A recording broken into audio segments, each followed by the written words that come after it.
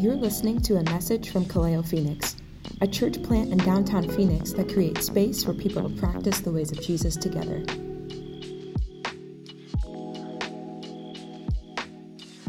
I want to start today with a poem that many of us have heard. The author is unknown.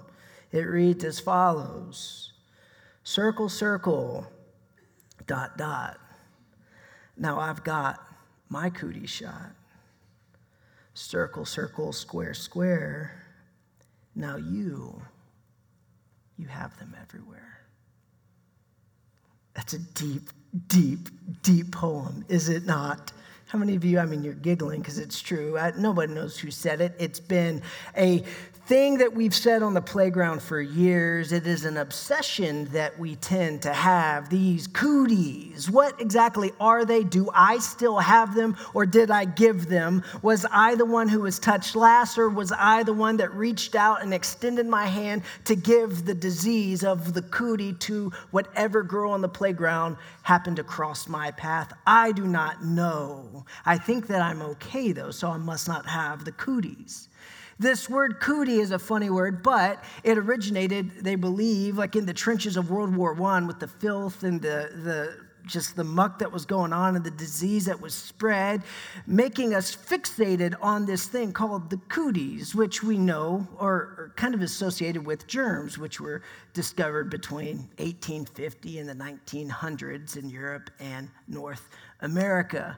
We know now, as we're still getting through a pandemic, we're getting closer, and we have hope, and we love gathering together and seeing each other and shaking each other's hands. But we know after the year and a half that we've had, that the concept of contagion has the capacity and the overreaching real tangibleness of affecting our lives. That which is contagious, we want to get away from. The best way to have my wife beside herself is to be around a family where there is a known stomach bug. It doesn't matter how much we love you. It does not matter how close we are. If we are at your house having dinner and it's all going good and we found out 2 days ago your kid threw up, the dinner is ruined. We won't tell you that, but we'll talk about it in the car when we leave. The stomach bugs, the contagion, even on a more grand scale, which is traumatic, is the pandemic that we've gone through. And the antibacterial industry makes billions of dollars annually off of our fear of contagion, of germs, which is not necessarily a bad thing as the science reveals the way things are spread. And we do the things, as I hear a sneeze in the audience, we do the things that we need to do. Raven sneezed into her elbow, and I respect that greatly. Most people don't know that, but you did, so you can still shake my hand after this. But we are afraid of that which spreads, that what you have affects the state of who I am. And because of that, we avoid, and we protect, and we distance ourselves. Today we are talking about some miracles of Jesus, and we're going to focus on one in Luke 5, but I'd like to direct your attention to the miracles window right here, where the man is being lowered through the roof. I wish that we were preaching on that one today. It's one of my favorite scriptures where friends create space for their friends to get to the feet of Jesus. That'll preach, but we're going to preach a different one today. But as you look at the window and you allow the miracles of Jesus to speak to you in the art of the place that you are in, I just want to invite us in the moment, like Aaron said, to feel the real presence of Jesus and the closeness of the Spirit of God in this place. So if you would, bow with me, and we will jump into Luke chapter 5. Spirit of God, we acknowledge your presence here in this place. We know that you are real, God, and we know that you're close.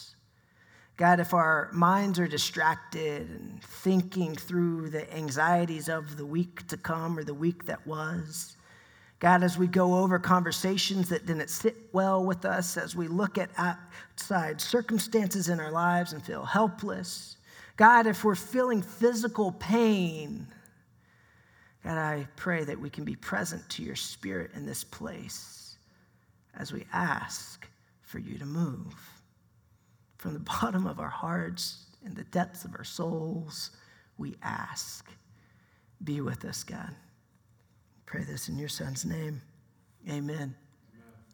So in Luke chapter 5, Jesus is at the beginning, the forefront of his ministry. He has just given the Sermon on the Mount in Matthew chapter 8, where the story is also. And the Galilean region has an influx of people from surrounding areas wanting to hear this rural rabbi, the one who speaks with authority, the one who speaks in a way that they haven't seen before. Could this be the voice we've been looking for? 400 years of silence, now out of the wilderness, proclaimed by this crazy prophet known as John the Baptizer. Could this be the one? And the people are intrigued, and they are following, and they are listening, and they are doing everything they can do to get close. To get as close to this individual as they can. We look at the window and we see the men who break through the house rooftop to get to Jesus through an aerial approach because the street and the surrounding areas, the windows and the door was so jammed packed, and the religious leaders were in town listening and scoping out this new voice that is being heard. And they, to do everything they can to get close to this man preaching, go through the top of a house. It is very impressive. It's very creative to get their friend to the feet of Jesus. That is the situation that we have in this text. People competing to get close to Jesus. Now, in verse 12 of Luke 5, there's a commotion that happens. Let's see a scene in your minds where Jesus is walking and he has his friends and his close followers with him, but there's a mob of people competing to get close, trying and straining to listen to what Jesus might be saying, doing what they can to posture and position themselves to get to nearness of this rabbi. But then from the back of the crowd, you hear some shrieks and some squills, and you don't know exactly what's happening. You just see people parting like the Red Sea. Those who are near Jesus, their eyes widen as they realize the reality of the situation, and there's a man, it says, full of leprosy, who is running in a hobbled way to get to Jesus. Now, in the first century, the word leprosy is a catch-all. They don't actually have it broken down exactly what this means, but it could be ringworm, it could be psoriasis, it could be other ailments of the skin, maybe poison ivy for a moment, which I don't think is native to that area, but you know what I'm saying. Anything that is visible on your skin is looked at by a priest or a rabbi, and then they look at that person and they judge whether they are clean or unclean.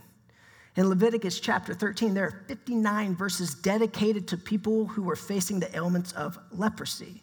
59 verses. Here are a few of the things that they would do. They would go to the priest or the rabbi, and they'd be pronounced unclean. And because of that, they were to go outside of the city. If they refused to leave the city, they were given permission, the authorities gave permission to soldiers or to the religious elite to give them 39 lashes, the most that anybody can give under the law. That's how severe it was if they did not leave. They had to leave their occupations. They had to leave their families, whether they had a spouse or children. They had to go to the outskirts of the city. They had to tear their clothes as another marker, just in case you didn't see the blemishes on the skin, and they had to dishevel their hair. Typically, what would happen is their hair would lock up, not in a cool way like our friend Kendall over here, but in a dirty way, a way that marked their identity as those who are outside, outcast, removed, other. And when people came into the city and they happened to get close enough, they were required by law to put their right hand over their upper lip and yell, "Unclean." The obligation to inform people that they were not worthy to be touched or near was theirs.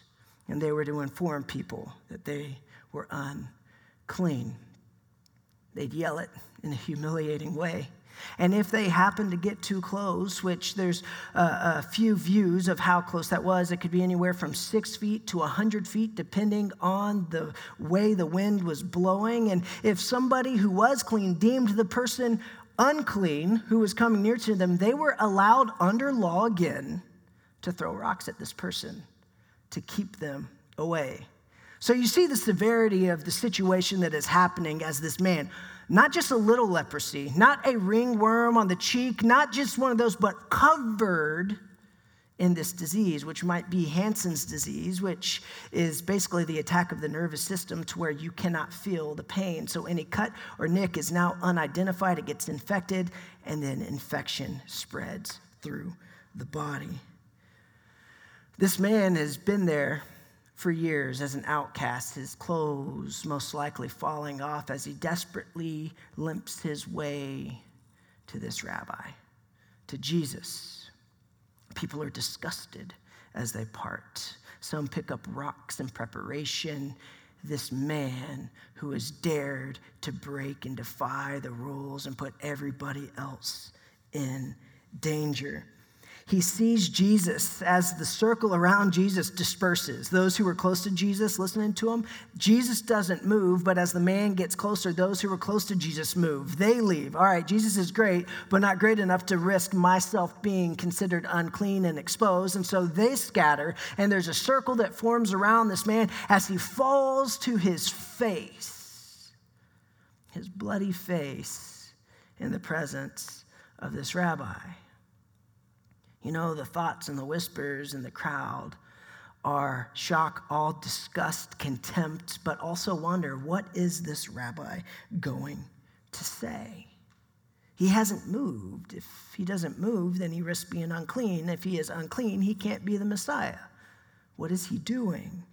And the man groveled on the ground with his face in the dirt, dirty, smelly, bloody, a mess. He says to Jesus, Lord, if you are willing, you can make me clean. Not, Lord, if you are able. This man has faith that the person who can heal him is the one whose feet he is at. But the question is, Lord, if you were willing. That's kind of hard for us today to ask that question, isn't it? I mean, we sing the songs about the victory of Jesus, about how the grace of God has come into our lives, and now we are able, we are victorious, we have won the battle because of Jesus. We have all these things, the miracles come into our lives, but when we look at it and we take a step back, how many of us actually approach Jesus the way that this man has? In pure desperation, I'm sure you can think to a time in your life where you were broken and alone, maybe on the floor of your bedroom, crying out to God, help me. Help me if you are willing. Help me. I cannot do this. Help me. I feel like everyone has left me. Jesus, if you were willing. And we look at these miracles that we read about as men who are paralyzed or raising from their mats, as those who cannot see are given the gift of sight, those who cannot hear, ears are opened for the very first time, and those who have been outcasted because of their skin are no longer outcast or marginalized, but invited in. And we see that. And we think, yeah, I love that scripture. That's a good story, but that's not now. That's not real life. Well, you're in luck. Today we're going to have a healing service. I know that's not normally I'm just kidding. We're not going to do that. You can take a breath. But when we approach Jesus, typically we feel like there's this dignity that we hold on to that prevents us from asking these big, audacious things. Just to be real with you, there's a period in my life where I stopped praying prayers of intercession, which means petitioning God to do something. I decided, as I over-spiritualized and overthought, which I tend to do, I thought, you know what, I'm just going to listen to God, which is awesome. Let's do that. But I got in this place where I overanalyzed so much this God that I stopped basically having this faith or this grounded rootedness in the fact that God is a God who does miracles in our lives. To where I removed myself as I intellectualized and criticized and deconstructed, I removed myself from the power of asking God for the things that I feel like I have a need for, as if God doesn't have the ability to say yes or no, as if you're going to ask him to help you move on a Saturday and he says yes, but then behind your back says, can you believe that guy asked me to move on a Saturday? God has boundaries and God can say no. We can't project our humanness on God. But with that, realizing that when we have these things in these areas in our life, maybe it is something marginal or small that we feel, or maybe it is something grand and huge and looming over our heads like a dark cloud. Whatever it is, we see that God is able, and we're going to see in this text that God is willing. We just have to ask. In Matthew 7, the text goes, those who ask are given, those who knock, the doors answered. And the actual words in Greek are participles, meaning there's an ing at the end, which is a continual thing. So asking, seeking, knocking. I have some friends back in Texas who were interested in buying a lot, and it wasn't for sale, but they figured out who the owner was in a very, creepy way of figuring out how you do that. And they, instead of phone call or anything, decided to go in person to ask if the lot was available to buy. Well, this person had a Ring doorbell, and as they sat at the door, my friend with his low ball cap and his wife knocking and ringing the doorbell, they sat there for a total of 4 minutes and 26 seconds. How do I know the time?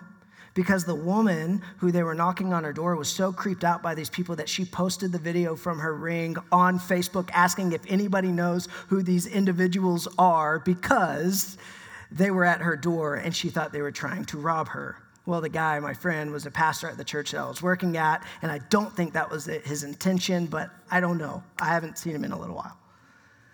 But it's this knocking, this waiting, this insistence for this person. And God probably would have answered the door by then because he wouldn't be scared of being robbed. But this lady was so afraid that they stood there for 4 minutes and 26 seconds. That's like an entire Taylor Swift song sitting there. Think about that. Put that into perspective, just knocking like, look what you made me do.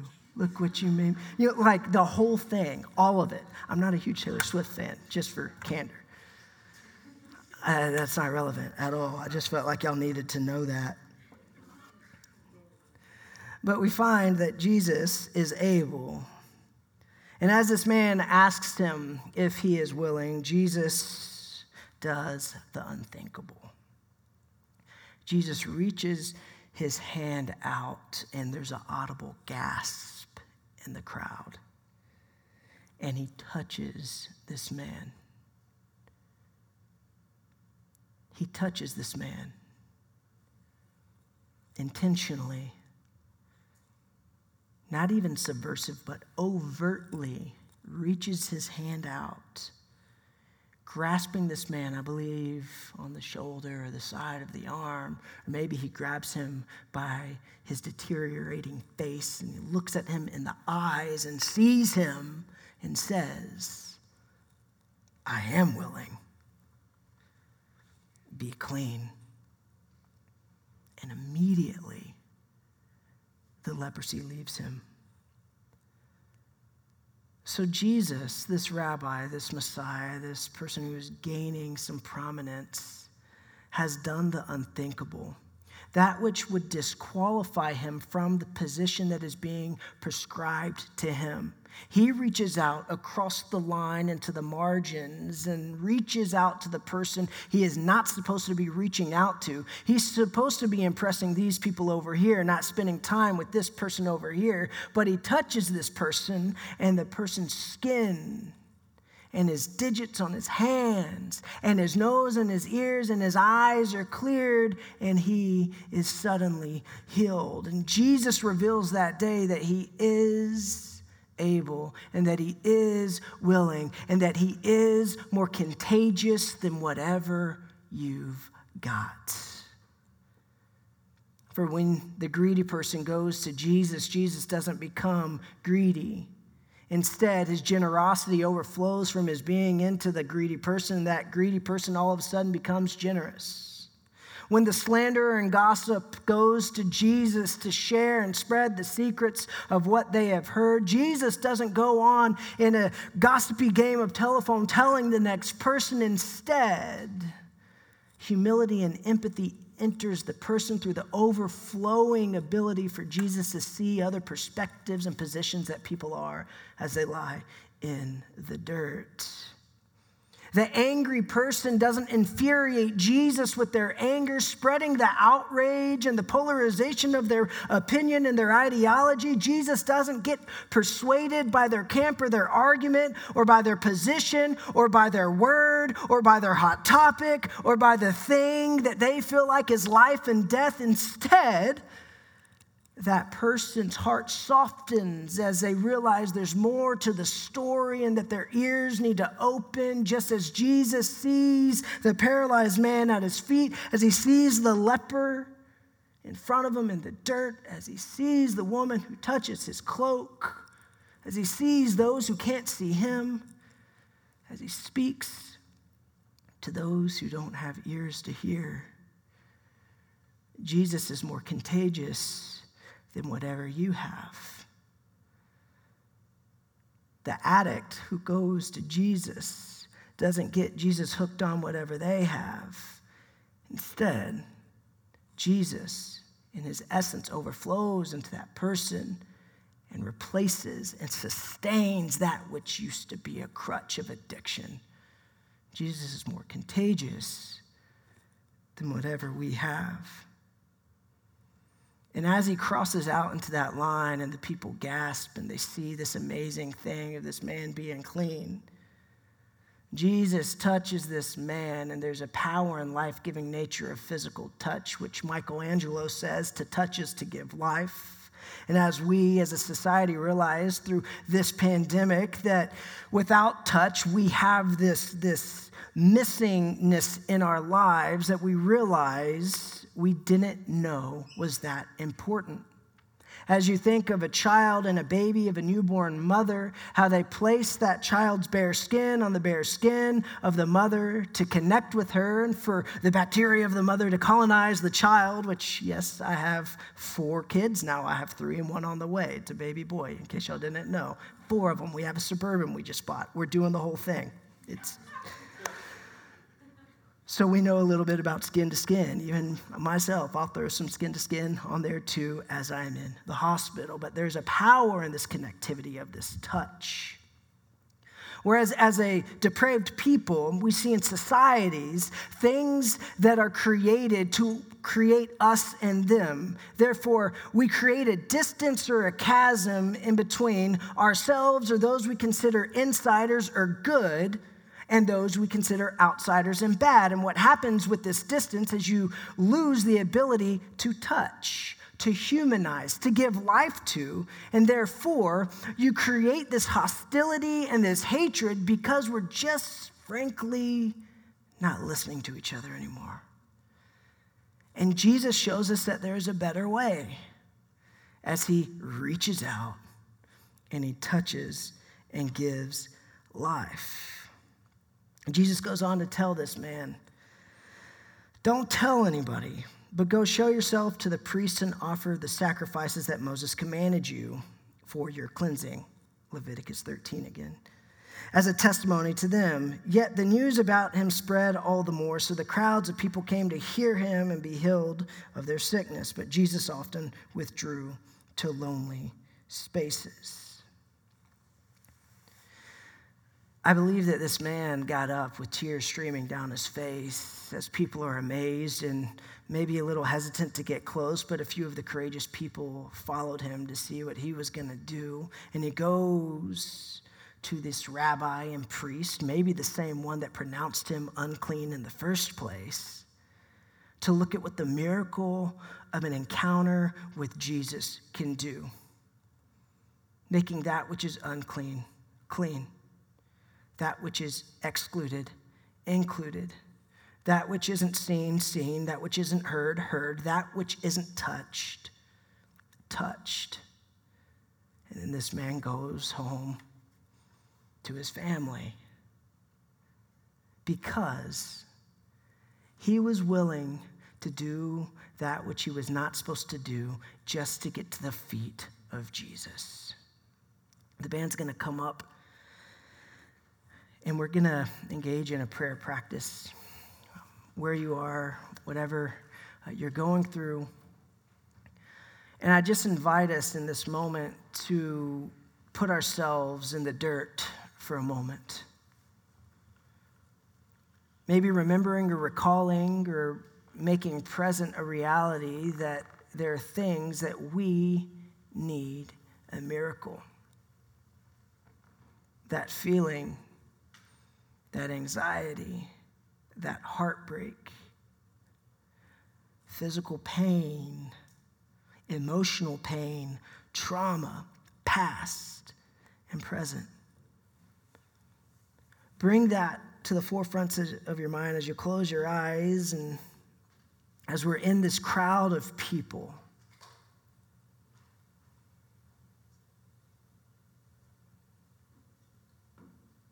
We're in the dirt on our knees, and we're at a place where we're not holding on to our dignity anymore because we, frankly, are tired.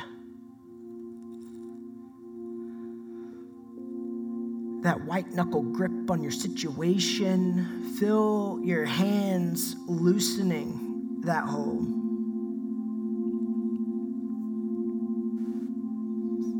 Pay attention to your chest and the tightness that might be there, and take a deep breath in and exhale and know the person's feet you were kneeling at.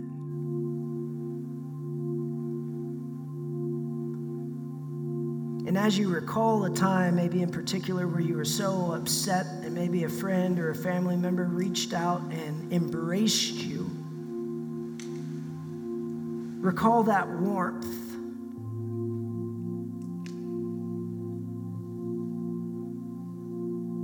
Allowing yourself to be seen. Knowing that whatever you brought into this place will not infect those around you, will not infect Jesus, but instead there is healing, real tangible healing, because if we don't have that, what do we have?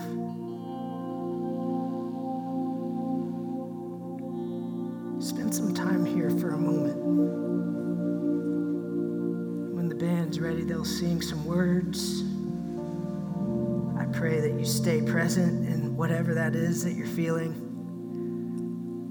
listening, allowing your bodies to speak the things of God.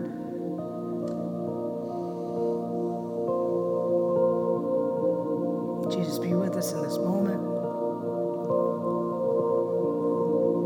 And God, you alone know what is in the hearts of those of us sitting in this room.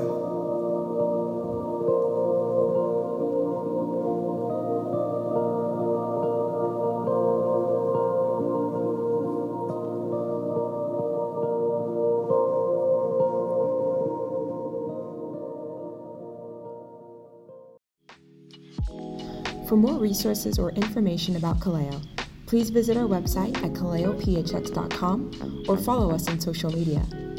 If this episode has been helpful to you, let us know or share it with someone you know.